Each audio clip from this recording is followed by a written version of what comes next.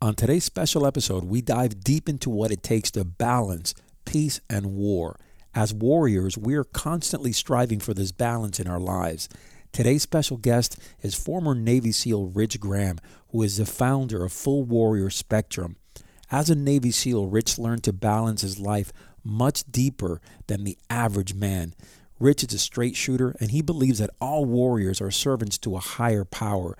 Their requirement to apply violence during a life-threatening situation is as important to love and help others.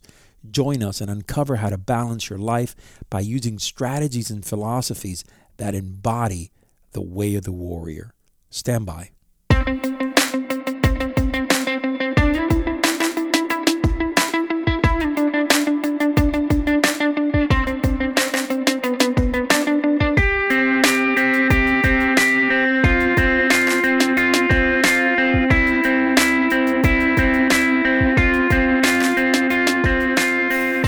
Rise up, a warrior, my brothers. Welcome back to the Man of War podcast. My name is Rafa Conde, and I am your host.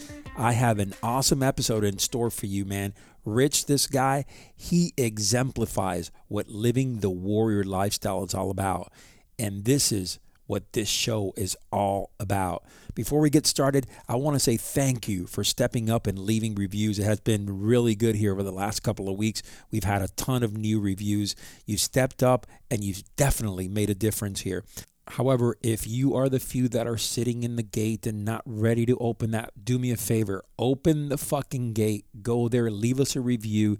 It means a lot to us. We bring you this badass content week in and week out at absolutely no charge to you, man. And I got to tell you something. I love doing it. I love helping you guys out and setting you walking in the warrior's path. This is what this show is all about. And we are kicking some royal ass, guys. I got to tell you, I am very impressed the way this podcast has been trending big time. All right, the brotherhood continues to grow, and guess what? I am coming to you live, yes sir, from the new Man of War studio. Realistically, it's just a shell. We just finished painting it. It's looking great though, I gotta tell you. So we are coming along, and I'm super excited, especially over the next couple of weeks, bringing you a new YouTube channel, also Vimeo in the house. And we're going to take this Man of War movement to the next level, no doubt about it. I'm going to keep you informed and let you know when we're going to release it out there, so you can go and give us a follow and subscribe so you can get these videos delivered to your inbox, man, every week. This is awesome. All right, listen up. I have been posting strong on Instagram.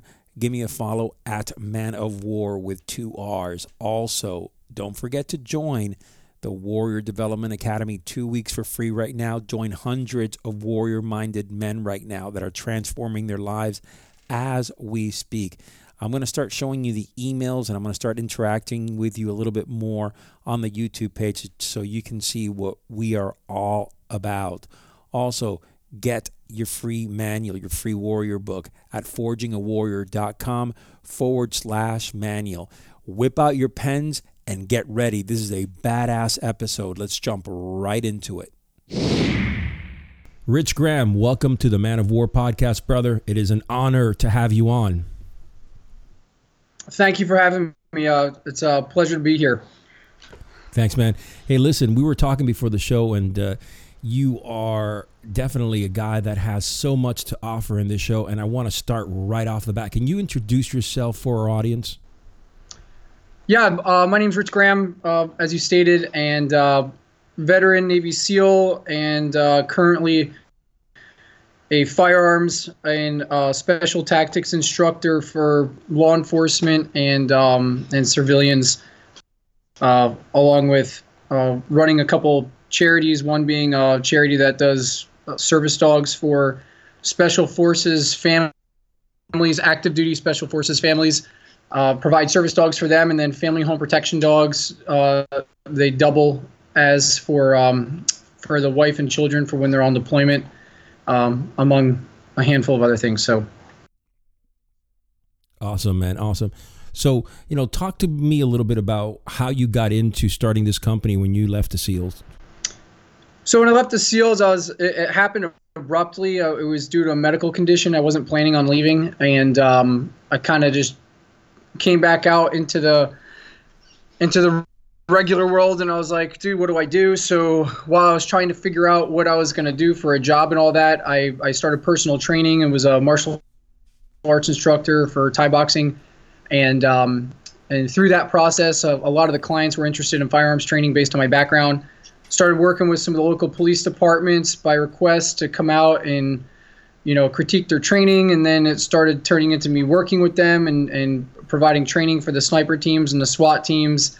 And from there, the firearms side of what I was doing gained more traction. And essentially over the years, basically became a full-time firearms and combatives coach, and travel around the country to Brazil and Europe and things like that. Been down to Haiti to work with different groups in those areas. And through the process of this and working with these clients, I started a program called the Full Spectrum Warrior. And this is essentially, everyone wants to run and gun and be, avid shooters. And when we start working with them and they try to get them to the levels that they want to shoot at, they very quickly learned through our program that shooting is a luxury. You know what I mean? So the first thing we need to do is learn how to do combatives and self-defense to support our shooting, right? And then we support our combatives with strength training. We support our strength training with range of motion and mobility, and then we support that with health. And then we have a leadership program that goes with it. But basically, to build a well-rounded, fully functional, warrior mindset and capabilities. So I know it's a lot to. No, that's awesome, man. That's awesome. I mean, tell me what I want to hear here, Rich. And this is a kind of important because for the most part, I'm 100% in agreement with you. And I've been teaching this for fucking 15 years now. You got to know how to fight, right? You have to learn combatives. And a lot of guys, and I will call out a shitload of instructors that they constantly just hone shooting, marksmanship skills, tactical skills. But when it comes to fighting, when it comes to actually being prepared to fucking take on a bad guy with your hands and then have to transition into a gun, you don't see that often, man. Very, few and far between. What are your thoughts on that? Well, my thoughts is you hear the gun advocates saying, I left my gun on the front porch for 2 weeks and it didn't shoot anybody. And I'm like, that is a true statement. But that's a two-way street statement. So the gun is a piece of equipment. The weapon is the person. So I don't care if it's a gun, if it's a freaking hammer, or a knife, if I have a carabiner using them as brass knuckles, it doesn't matter. I'm the weapon. I'm the improviser. The human isn't the number one predator because it has guns. The human has been the number one predator because it thinks of ways to fight and to increase their odds of success through organizing or creating tools so that they can do so. Otherwise, the people in Africa would never be able to take down a lion, the tribal people, with their hands or whatever. They use spears or whatever they have to do. Now we have guns or whatever. But the firearm itself, in my opinion, is a luxury. So the first thing and foremost is that you need to be a warrior at your core, at your foundation, and then you can build up skill sets for implementing certain tools that can make your job easier or make success rate higher based on the capability of a piece of equipment. Awesome. My take on it is you hear a lot of people from the Second Amendment advocates and gun advocates saying that, if I leave my gun on the porch for 2 weeks, everyone can walk by the house and the gun doesn't shoot anybody, the gun doesn't go off. The person is responsible for shooting, not the gun. And I agree with that, but that works both ways. So we can't have it that way and not take on the responsibility of I'm the one who controls the gun. The gun is just simply a tool. So I'm the warrior at the core level of it, and all that is a piece of equipment that amplifies my ability to engage a threat from a distance. And humans are the number one predators, and we've been the number one predators and hunters for a long time, not just since the invention of the gun. The tribal people running around in Africa taking down lions and water buffalo and all that stuff, they never had guns. And a lot of them, maybe some of them Totally. still don't, but Yep. they didn't do that because they had the gun. They did that because they were thinkers, and they go, how can I create a weapon that can increase Sure. my odds of survival and increase my effectiveness? And they came up with spears and machetes and stuff like that. So, and one of the things I think happens with this is a lot of the guys come out of the military. Totally. And when we look at a combative standpoint, in the military, we learn combatives, but it's not really pushed very heavily, because a lot of times our threat is maybe 300 yards away or a half a mile away. We're shooting across a valley, and some of the guys are doing, close quarter combat, but a lot of the weaponry is through missiles and bomb strikes and all that kind of stuff. So a very, very small percentage of the military ever gets very close proximity to the threat. Now, if we go into a civilian, Sure. if we go into the civilian, space, or working with law enforcement, the encounters are much closer proximity. If someone's going to rob me, they want to take something. If someone's trying to kill me in a war zone, they don't care how close they get to me. They want to kill me without getting killed. But if someone's going to rob me, or someone's going to rape my wife, or someone's going to, do any of those kind of things, they need to be right next to me. They need to get in proximity with me to either take what they want or impose their will, right? So the type of encounter, a lot of the guys coming out of the military, they have great intentions. I just don't necessarily agree 100% with the thought process on it, of taking what they learned in the military and trying to translate that as to that is, relevant exactly to what the civilian population is facing, or the law enforcement population is facing. Yeah, they're two different conflicts. Dude, that is so strong what you just said. We have to take what we learned from the military and go, how does that apply to my current environment? And it doesn't translate 100%. We need to transition it. We need to transition our thinking, because the threat is different and the conflict space is different. Absolutely. And I wrote an article a couple of days ago regarding an active shooter, because, we were getting, and listen, believe me when I tell you, I'm all for vets, and anyone that knows me, I am 100% for hiring vets all the time if we can, okay? However, when they just start saying, hey, well, let's get a veteran in these schools to protect the schools, with their guns or whatever, I wrote an article saying, listen, the mentality in the military, typically, even in the lightest case scenario, it's all about small unit tactics, right? Very rarely is it a one man up, right? Very rarely. Do you have that guy, one dude, fucking going into an active shooter situation? All right. So the reality is, you got teammates, right? You got guys that you move with, just like a SWAT team, right? Just like any type of crisis management team that's going out there to try to stop the threat. So, when you say that, is very interesting, because I see a lot of guys from the military come out and then all of a sudden say, hey, I'm going to be an instructor in combatives. I'm going to be an instructor in firearms. And immediately, because they have that weight of the military, all of a sudden they start a company. But in reality, you start seeing what they're teaching, and it's just not blending for civilians. It's not. I've seen it 100 times over. So what's your take on that? I agree with what you're saying, and I don't want to put down other instructors. They can run their courses however they want. I'm going to run mine how I want. But when I have people who come to me and they go, hey man, you're a Navy SEAL. I want to train with you because you're a Navy SEAL and I want to learn this and that. And I'm like, okay, well, I call them boner courses, right? We can just run a course that's super hardcore and really cool. And we're going to shoot 2,000 rounds in a weekend. And you leave and you're like, that was so exciting, but it doesn't translate into what the client actually needs. If they want to just have a fun experience, cool.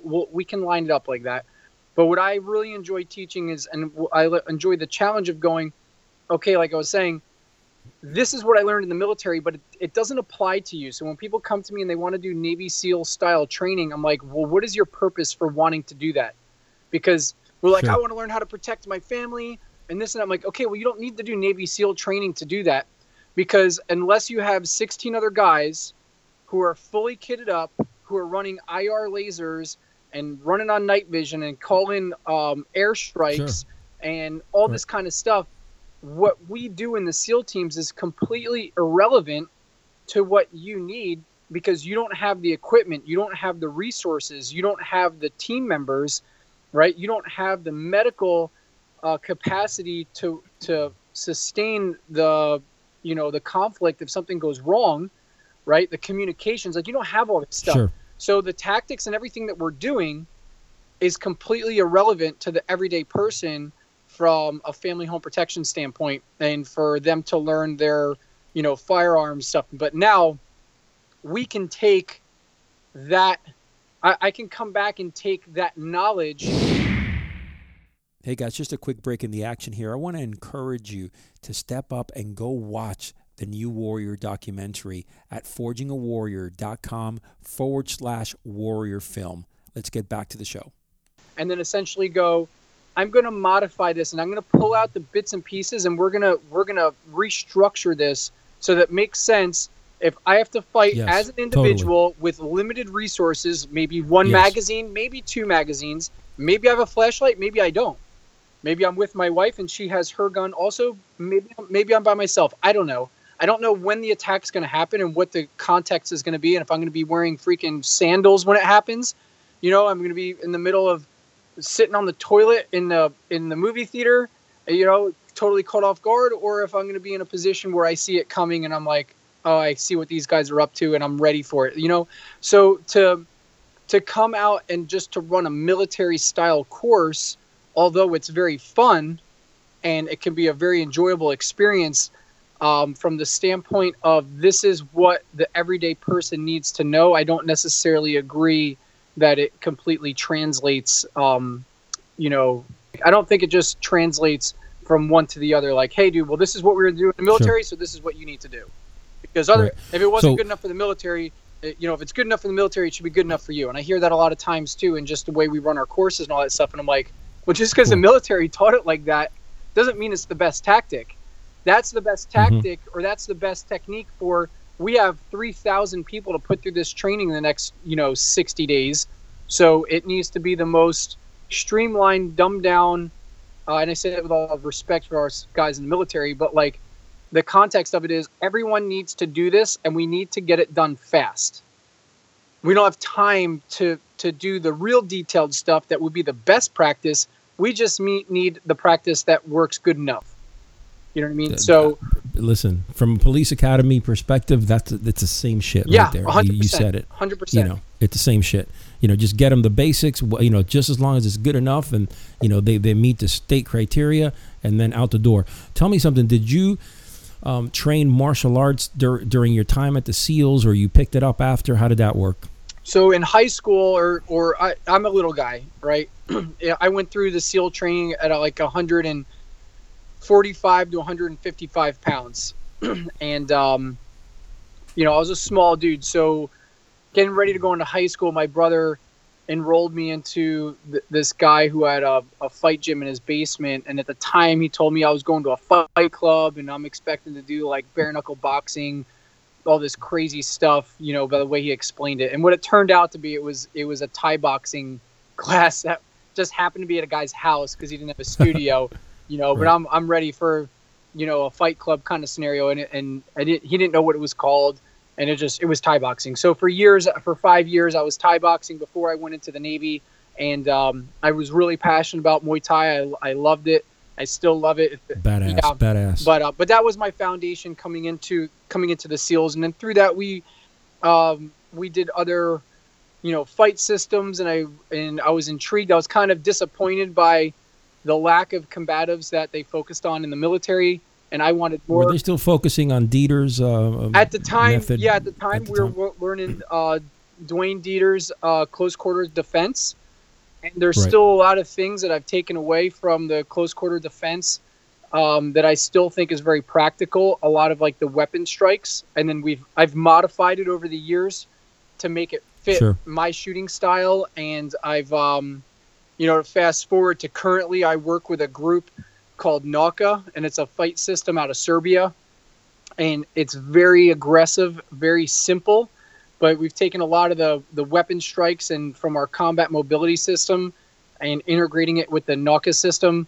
There's a lot that we can do to upgrade our strikes and our clinches with whatever weapon we have. But a lot of times people are like, okay, you watch movies and stuff, and people run out of ammo, and they're just like, well, man, what do I do with this? And they just throw the gun down, But Sure. people see that, and subliminally, they're like, okay, when I run out of ammo, my gun is useless. And I'm like, if someone was attacking you and you had a hammer in your hand, would you think the hammer is Sure. useless? Okay, well, if I run out of ammo with my gun, or if I get a jam in a close proximity conflict, like someone's trying to rob me at the ATM machine, and I go to, reach my gun out, and they grab the gun, and I do that first shot, and the gun doesn't cycle. Instead of me trying to do a tap rack bang at that point, I can now use the gun as a fighting tool and to do, as bludgeoning, or to, if I'm getting in a grappling scenario, I can use the gun to make the grappling way more painful by pulling the metal edges of the firearm into soft tissue spots or nervous system spots. Totally. Just like I would if I had a knife in my hand, or if I had, Totally. any other improvised weapon, a bottle, I don't know, it doesn't matter. But so that's been, the process of just trying to develop a really good combative system that goes hand in hand with what we're doing with the firearms and all that kind of stuff. So that way we're not rethinking, or if my gun goes dry, or I've run into any type of situation to where my first thing is I go, man, I need to transition weapons when I don't have any other weapons to transition to. You know what I mean? I just use that, and there's no delay. We just continue to go right into fight mode with whatever weapon we have, because I'm the weapon, that's a tool. And going back to the very first thing we were talking about with with the use of the firearm. The firearms, again, the projectile portion is a luxury. So typically when you have a student that comes in, I mean, are you teaching them a combative-oriented system where it's, hands, then it's weapons, or how do you structure that? The reality of the way it should go health, like diet, mobility, strength training, combatives, shooting. But the reality is no one wants to do all that. Right. They want to do shooting. So our shooting style, we basically reverse engineer it. Our whole shooting program, based off our combat mobility system and the NACA fighting and the different things we teach, the way we set the shooter up is with the understanding that this gun is your hands are going to be in a position that you're fighting from. The gun is going to be used to fight with.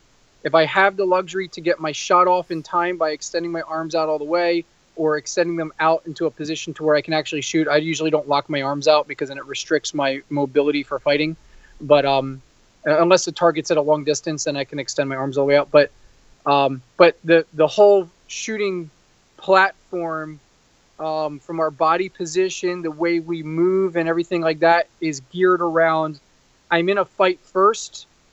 The projectile is the capability that I have at this time, but I'm fighting first. And then we reverse engineer off of that. And then we reverse engineer into the combatives, and then they can do their strength training, all that stuff on their own, because they don't need to come to me for that necessarily. But yeah, so as you build these warriors, shooting, these warriors, basically you're kind of reverse engineering this, right? You're basically, going from shooting platform down to a combative platform, and then having them deal with the fitness portion, where that's kind of outside the box for you. So, all right, that's pretty interesting, man. I like that. I tried to do it the other way, and it was too slow of a process. People want the final result now. It's a very people want immediate gratification. So they want to come shoot. You know what I mean? They want to come shoot, and it's like, okay, cool, let's shoot. And then once we have them on the range, we find all the gaps and all the holes in their shooting ability. Once we start looking at shooting from a combative standpoint versus a speed shooting, sport shooting, long distance kind of thing. Once we start pressure testing some of these drills where we're working in 360-degree muzzle discipline. The target's moving into 360. The clients are getting, working from the ground. Like maybe the first thing that happened was you got punched in the head, like the knockout game, right? Where people are getting sucker punched and getting leveled. Maybe your drill starts from, we're not punching everyone in the head on the range or whatever, but I'm just saying, we don't know where our fight position is going to start from. So the first thing, if I get thrown on the ground and someone's stomping on my head, the first thing I need to do is stop getting stomped on the head. Because if I'm reaching my hands down to my belt line while someone's stomping on my head, you know what I mean? I'm going to there's a potential that I can get knocked out unconscious or killed before I even get to my gun. So, So some of these things that we start to pressure test in theory and in practical application, and depending on the client and their age and all that stuff, we're not taking, dudes' wives and throwing them on the ground and stomping on their head and stuff like that. But we start to showcase some of this, and then the light bulbs go off and they go, oh man, standing there racing the beeper or the buzzer all the time with my hands, just above my waistline or right in front of me isn't necessarily how it's always going to happen. And when I go to draw from my holster, I'm not always going to have my feet planted in a solid position. I may be running backwards. I may be getting knocked on the ground. I may be rolling around. So from there, it starts to set off the light bulb to then people go, okay, I understand why I need to incorporate combatives. And then we basically reverse engineer it. Yep. I mean, the reality is that you can train a good, solid combat stance, a good shooting platform all day long, but the reality is that when the shit hits the fan, chances are that you're not going to be shooting from that. And, one thing that I teach constantly is as long as you're seeking to get to that base, to that platform, it's always a good thing because you're stabilizing yourself. You're stabilizing that balance. So, okay, so I want to get into, this is pretty interesting. I like this shit. I want to get into the how you brought into, dogs into this whole training element. So actually one of the clients I had, I was training his wife for how to use the revolver and all that stuff. And I was giving him some lessons too. And he had a Dutch Shepherd, and we're standing out in his yard, and he's a roofer, and he's got a ladder that goes up to like the second 2.5 story high ladder. And he's like, I'm like, dude, what kind of dog is that? I'd never seen a Dutch Shepherd before. It's a brindle. It kind of looks like a Malinois, but it's brindle for people who are not familiar with the dog. Mm-hmm. Beautiful dog. It was like 90 pounds, really intimidating looking. And he's like, oh yeah, I want to see something cool. I'm like, yeah, I love cool things. So he's like, Quinn, that's the dog's name. He's like, climb. And the dog climbs up the ladder onto the second story roof. And then he's like, watch this. Quinn, go, go, go. Hup. And the dog runs across the roof and jumps up on top of the chimney. And I'm like, dude, that's nuts. How the hell do you get the dog down? He's like, watch this. And he calls the dog. The dog climbs back down the ladder. I'm like, that is crazy. I've never seen a dog work like that. He's like, you ever in a bite suit? I'm like, no. He's like, you want to? I'm like, yeah. So the next thing you know, I've been standing out there in the field in this big puffy suit and just getting hammered by all these dogs. And then I started appreciating the capability of the dog. And I'm like, man, this is awesome. This adds a whole nother line of defense, especially when you have a personal protection dog and you can train it up as a service dog as well. And you're moving in an environment. Maybe you're moving in a city that doesn't allow guns, or you're going into a place that doesn't allow guns. And you can have your protection dog and your service dog with you. It's just a force multiplier. If you're at the house or whatever, it buys you. It's one more layer of defense between you and the attacker. And then no doubt. And then we just started working with the dogs. Seeing what they were doing with veterans and different people who've survived, really bad situations, and how the dog has helped heal them, and the way we can work with that individual where a counselor might not be able to because they shut down and cross their arms, where we have the ability now to work with these people who have, they're overcoming certain trauma in their life. But when we focus on the dog, they now open up because I'm not personally attacking them. I'm like, hey, look, the dog's doing this, this, and this because here is why. And if you want to fix that, we need to address this. And now we're addressing it because we want a reaction from the dog. I'm not addressing it with them because I'm telling you how screwed up you are, if that makes sense. So it's sure, it makes sense. It's a very cool platform, and that's going into like how we work with Homefront Canine to work with veterans and work with these families. It's just a very cool outlet, and it provides us a unique opportunity to really work with these families, through the canine. So that's been a really cool process and a really cool experience, and a huge value add to what we're doing. That's phenomenal. Yeah, Dutch Shepherds are very, very definitely have a monster they have that drive. I love that. I've seen some of the NVBK training, and it's very, very cool shit, man. No doubt about it. Now, talk to me a little bit about the mindset that you learned as a Navy SEAL and how you have brought that to the table to teach, your courses. Yeah. So one of the big things is having that attitude that you continue to fight no matter what. You know what I mean? And it's not always about whether you win or not. You win by continuing to fight. You know what I mean? If you watch, for some of the people here who are younger, they might not remember this, but you watch that movie Rudy, right? And that football movie. I love that movie. And Rudy wasn't the best football player on the team. Rudy was the one who had, probably one of the strongest hearts on the team.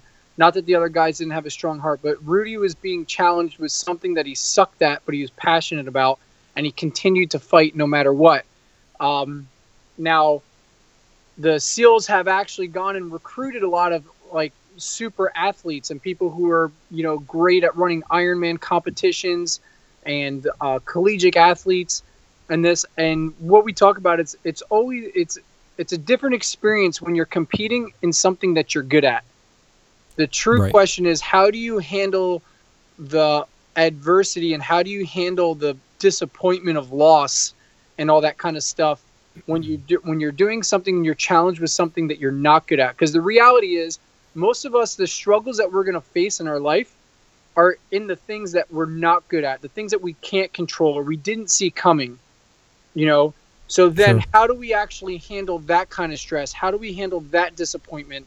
And do we keep our chin up? Do we stay focused? Do we look to continue to win? Do we continue to strategize? Okay, this didn't work, but I'm going to find a way to make it work, kind of thing. And what happens is we build up a false sense of security in competing and staying in our comfort zone and staying in an area that we're good, and it makes us feel good, and we want to stay there because we get recognition, because we're awesome in this field.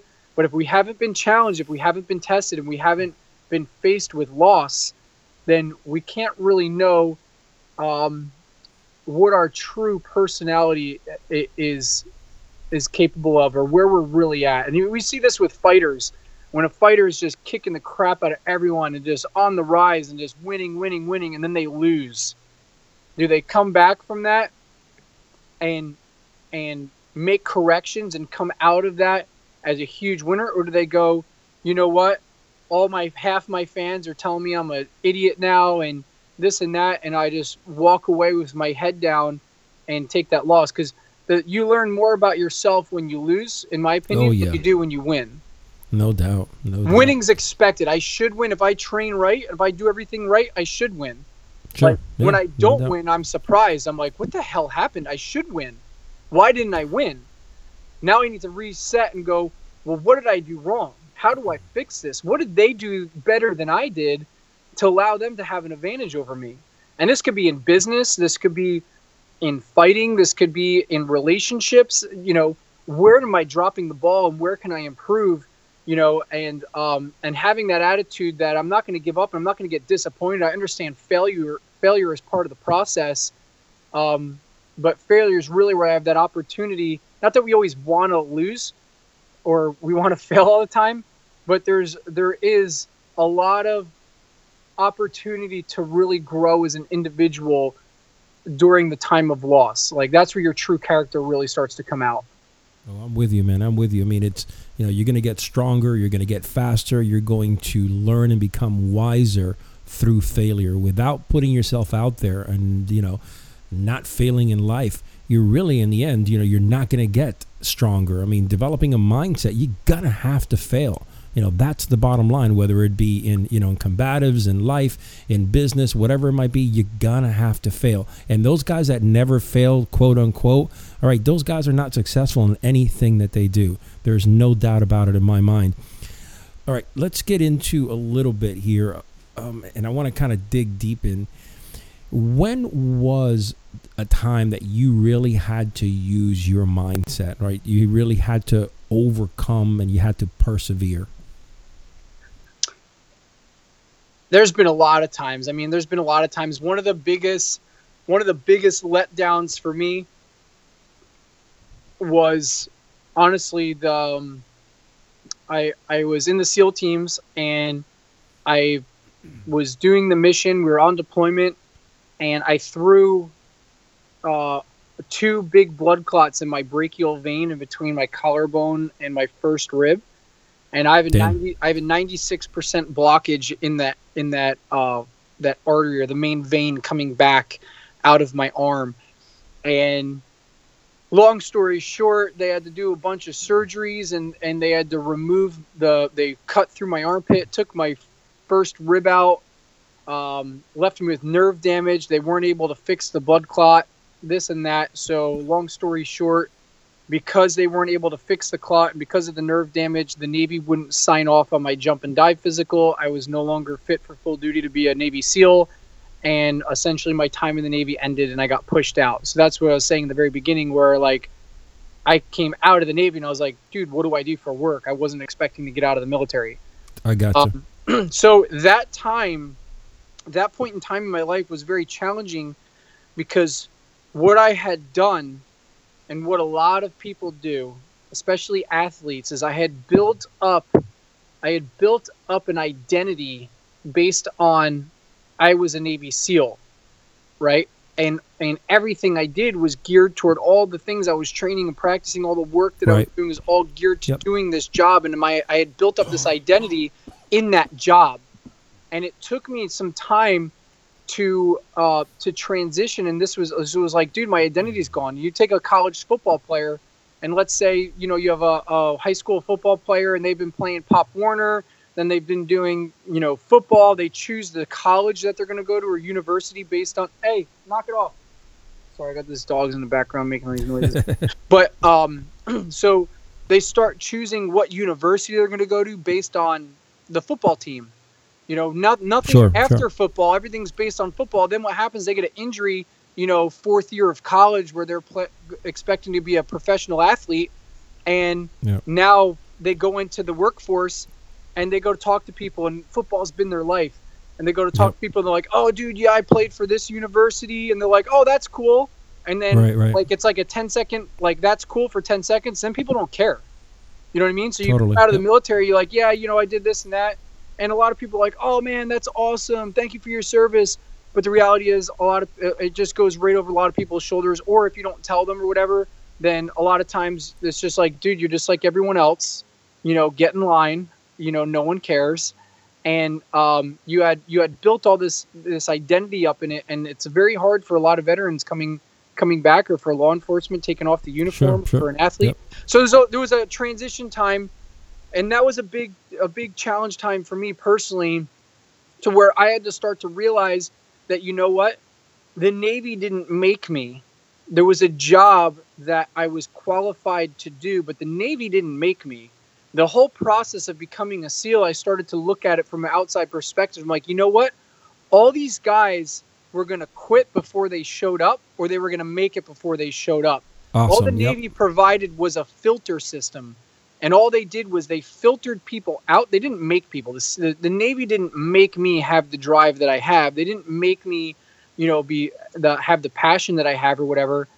All they did was identify whose levels weren't high enough for that particular job, and started to, you know, slide them out of the program. And when I started to realize that's when I started to realize, you know what, if I could be a SEAL, I could be a successful business owner. You know what, if I could do that, then I can succeed in these other areas. If I was able to make it through this and this, you know, on this operation, there's no reason why I can't figure out how to get my finances right and approach that as the mission. Like, the mission is, how do I, you know, do this with my finances? How do I do this with my relationship? And if I could win in this other area, there's no reason why that I can't do it, because I'm a winner first and foremost. The Navy didn't make me that. The Navy gave me an opportunity to show it, you know. So that's how but there was a time frame. There was a dark area in there, in that transition, where, you know, I was pissed off or depressed or whatever. And then I started to wake up from it and realize, again, you know, in that time of adversity, like, how do you handle it? How do you handle the pressure, the stress, the letdown? And I'm like, you know what? This isn't a letdown. This is just a new chapter in my life. Fuck yeah, man. Fuck yeah. I mean, you really stepped back, you went outside the box, and you started looking at it from a different perspective, which is awesome. So tell me how then you decided, hey, okay, I'm going to do a company here, I'm going to create a company, and I'm going to teach here. I mean, you definitely had to change hats, from being an operator, now you're going to be a businessman and you're going to start teaching. It actually, it kind of fell in my lap, honestly. So I went to do the personal training stuff, and what happened with the personal trainer stuff was, at first when I became a personal trainer, it was like, hey man, we're going to do this really hardcore and we're going to do this Navy SEAL workout, because that's what I was coming at. I was still holding on to that identity. And some could say, well, you're still holding on to it because you're still working in that environment. But my approach is different now. So when I was working with those clients, I quickly realized, like, is this about me or is this about them? Am I doing this because I want to show off and I want them to think I'm cool and they have the most intense, hardcore personal trainer ever, or is it, I'm here for them, for their needs, for their goals, and it's not about me, it's about them. And when I started putting all that focus, very quickly I realized I need to put the focus on the client, not on me. And as putting the focus on the client and what their goals were, their needs were, then the feedback I was getting was that the clients really liked the way that I communicated with them. The clients liked the way that I made them felt about themselves and about their achievements. And that transitioned into me working with a lot of the law enforcement and whatnot. And, I've always wanted to be in charge of my life and be my own boss. My family members and my grandparents, a lot of them are business owners. So I've watched them run companies. I've watched them, do entrepreneurship and things like that. So it just comes within our family of watching these people do that. I'm like, I want to do the same thing. I want to control my hours. I want to control my time and make those choices. But with doing that and working with the different police departments and whatnot, they're like, we really like the way that you communicate with our guys. And the guys are very receptive to the way that you teach. So it just kind of turned out that I guess I have a knack or a niche for taking things that used to be very complex, or the way they were currently being delivered were very complex for the people to learn. I guess I just have a knack at taking something that's complex and breaking it down in a very simple way that people learn it quicker. And that's awesome. That's just based on the feedback that the clients have given me. So I found something that I was good at and I enjoy doing it. You're blessed with a gift, it's a teaching gift, and you're able to simplify it for other individuals and disseminate that information where they can understand it. That's a gift, man.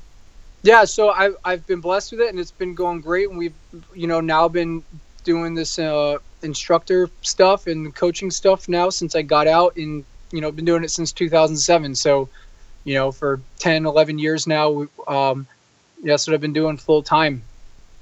Are you guys, you said you're in Central Florida, right? Yeah, about a year and a half ago, we got a property out here just west of DeLand. It's in the very bottom tip of the Ocala Forest, the Ocala National Forest.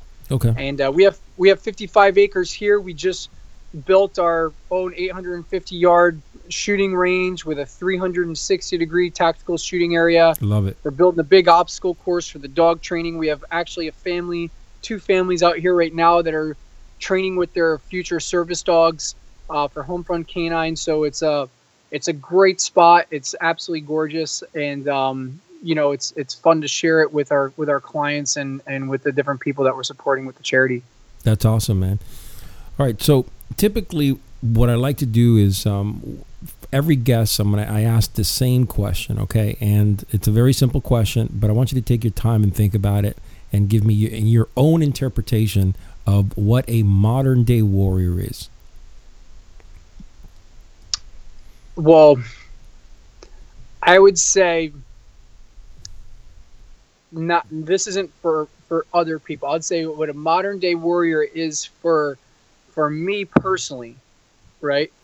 My goal in being a modern day warrior is to start bringing back, and I'm speaking, and as I say this, I'm not saying this as in judgment of other people. I'm saying this as in judgment of myself, right? So this is my goal, to make myself a modern day warrior. Got it. The first thing and foremost is I have to, and this is my take, first and foremost is I have to try to walk a closer walk in Christ. And I didn't used to feel like that. I used to be very separated from God, maybe judgmental and spiteful. And over the years, I've realized I was being stupid. Sure. In my opinion, if you don't believe in God, that's on you. My role isn't to convert people. That's his role. That's just my take on it. But in walking, I find that the biggest challenge, that the hardest challenge, is doing the right thing many times. It's very easy to do what feels good or what we want to do. And a lot of times the reality is the hardest thing you can do is to just do the right thing. But the most rewarding thing you can do is doing the right thing and having that integrity. So, starting from having a stronger relationship with God, coming in and trying to constantly build my relationship with my wife. And, on my thing, I get so caught up in my work that a lot of times I wind up neglecting my wife because my brain never turns off. And, totally. I get you. And so trying to be a better husband and trying to create an atmosphere in my home that is positive and stable and functional. And then through that, leading by example to the younger generation and to the other people around me, that, you can have a high standard in your home. You can have a high standard with your spouse. You can have a high standard with your God and not be a bitch. Totally. You know what I mean? And in the reality is, the more I do it and the more these challenges are, the more I feel like a man. You know what I mean? And then Absolutely. Through that process of that, I still train to be effective as a physical warrior, not just a spiritual and emotional warrior, but I still build and work on skill sets that allow me to be the most dangerous man in the room if necessary. Right. But that's only if provoked. The first thing I want to do is to be the one who's leading and loving, and not that I'm perfect and I've succeeded in all these things. But that, to me, that's where the male warrior, the modern day warrior, needs to go. And I feel like a lot of times with everything that's happening is many times we're getting pulled very quickly away from that. And I think there's a lot of old school things that we should probably hit the reset button on as we get distracted with technology and distracted with, all these modern day simplifications in our life that sometimes we forget about the things that are really important. So, yeah, man, I'm with you. And, I'm a big believer that, the spirituality, whether you're a Christian, whatever God you worship, a higher power, whatever it is, you have to infuse that into your life. I'm also a big believer that you got to have a balance of that body, mind, and spirit, because in reality, you can't have one and the other without the other and call yourself a warrior. It's just not going to happen. A warrior-minded individual is prepared basically across the board. And you made a great point. You're loving, you want to be a good husband. That is crucial. And it's not just about kicking ass. It's not just about fucking, fighting and gunning down. And that's what I tell a lot of the guys. Listen, being a modern day warrior is a lot deeper than just going out there and shooting or fighting. And right, you want to be able to be diverse and have that balance in your life. Yeah. So I'll tell you one thing. When with the absence, and I don't want to go into a whole nother spin-off thing and drag this conversation out, but here's an interesting thing. So when you take the spiritual side out, right? When I didn't have a spiritual side, when I wasn't following, God's path for my life, I was always confused and I was angry when things didn't go the way that I wanted them to. I didn't understand why, and it would make me mad and frustrated. The other thing was, who's guiding my thoughts? Who's guiding my, if I'm going out and I'm fighting and I'm defending and I'm being a physical warrior, but if I have no spiritual guidance in that, there's a very small tipping point from going from a warrior to a murderer. Yes, agreed. You know what I mean? And there was a point when I on a different topic, if we were to talk a spiritual topic, one part of me believes now that my blood clot that didn't kill me actually saved me from tipping the wrong direction. There you go. I actually have tattoos. I haven't got them covered up. I haven't got them taken off because it's a reminder of where I could go if I don't have God in my life. If you see on my ankles, I have Satan's hands or demon hands grabbing my ankles from like the ground. Pretty and my cool. skin, it's tattooed like my skin is drying out and cracking. Because in my life at the time when I was in the military, I felt like the negative and the demons and the darkness was just essentially taking over my soul and taking over my body. And that's where I was mentally when the blood clot happened and all this thing happened. And I was so pissed off that my time got cut short. But again, without a spiritual guidance, I found the spiritual side after I got out during that time, during that process of figuring out, well, what I'm going to do and accepting where I was in my life and what was happening in my life.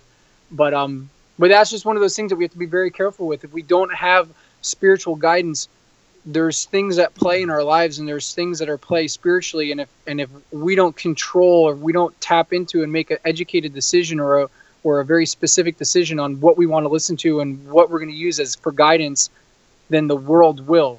And what the world will do is the world will take us and lead us in a very destructive, confusing path, as we can see is happening, in our country currently and around the world, and that's not to cast judgment on anyone. That's just from my perspective, from what I experienced and what I think I need to do personally to continue to better myself as a man and as a warrior. That's awesome, man. Love it. Love it. Very good stuff there. No doubt about it. I love the way that you speak, and you were speaking from the heart. So that's really important. We like to dig deep here and kind of get a real feel for the men that are on this podcast. All right, Rich, let our listeners know where they can reach you, your website, all that good stuff, and training courses. It's your time to shine. Awesome. So if you guys want to take part in our physical seminars or jump onto online training modules that we're offering, so you can train from home. If you're nowhere around Florida, you can go to fullspectrumwarrior.us and you can read up on our program there. If you're interested in learning more about our charity that we do for the service dogs, that's homefrontcanine.org, and canine is the letter and number, the K9. And those are the two main websites. If you want to follow me on Instagram, my handle is at TriFitKB, TriFitkB, as in kettlebell. But yeah, man, that's the easiest way you guys can find me. And if you have questions, send me an email, hit me up on Messenger on there, and I'm usually pretty good at getting back to people within a couple days, in between our training events. Awesome, man. Awesome. What I'm going to do is I'm going to put the links on the show notes so everybody could check your website out and give you a follow over there at Instagram for sure. You got some good stuff. All right, listen, Rich, man, it has been an absolute pleasure. Obviously, I wish I had more time because there's a bunch of stuff here that we could talk about. You're a plethora of knowledge. There's so much more that we can go into, man, but it has been an absolute honor, and I want to have you back soon. Awesome. Well, I really appreciate the opportunity. And I appreciate the opportunity to have the audience. And I thank all the listeners for listening to me babble for an hour. I appreciate it. This was awesome, man. This was awesome. All right, Rich, good luck to you, brother. Stay safe. All right. Thank you, sir. There you have it, guys. A great conversation with Rich Graham. This guy knows his stuff. Absolutely some great philosophies and strategies to put into your tool belt and start using them. Remember, it's all about action here. All right, gentlemen. Give me a follow on Instagram at Man of War with 2 R's. Also, go grab your free manual at forgingawarrior.com/manual. And of course, leave us a review. It means the world to us, and we're going to continue taking this movement up to that next level because of you.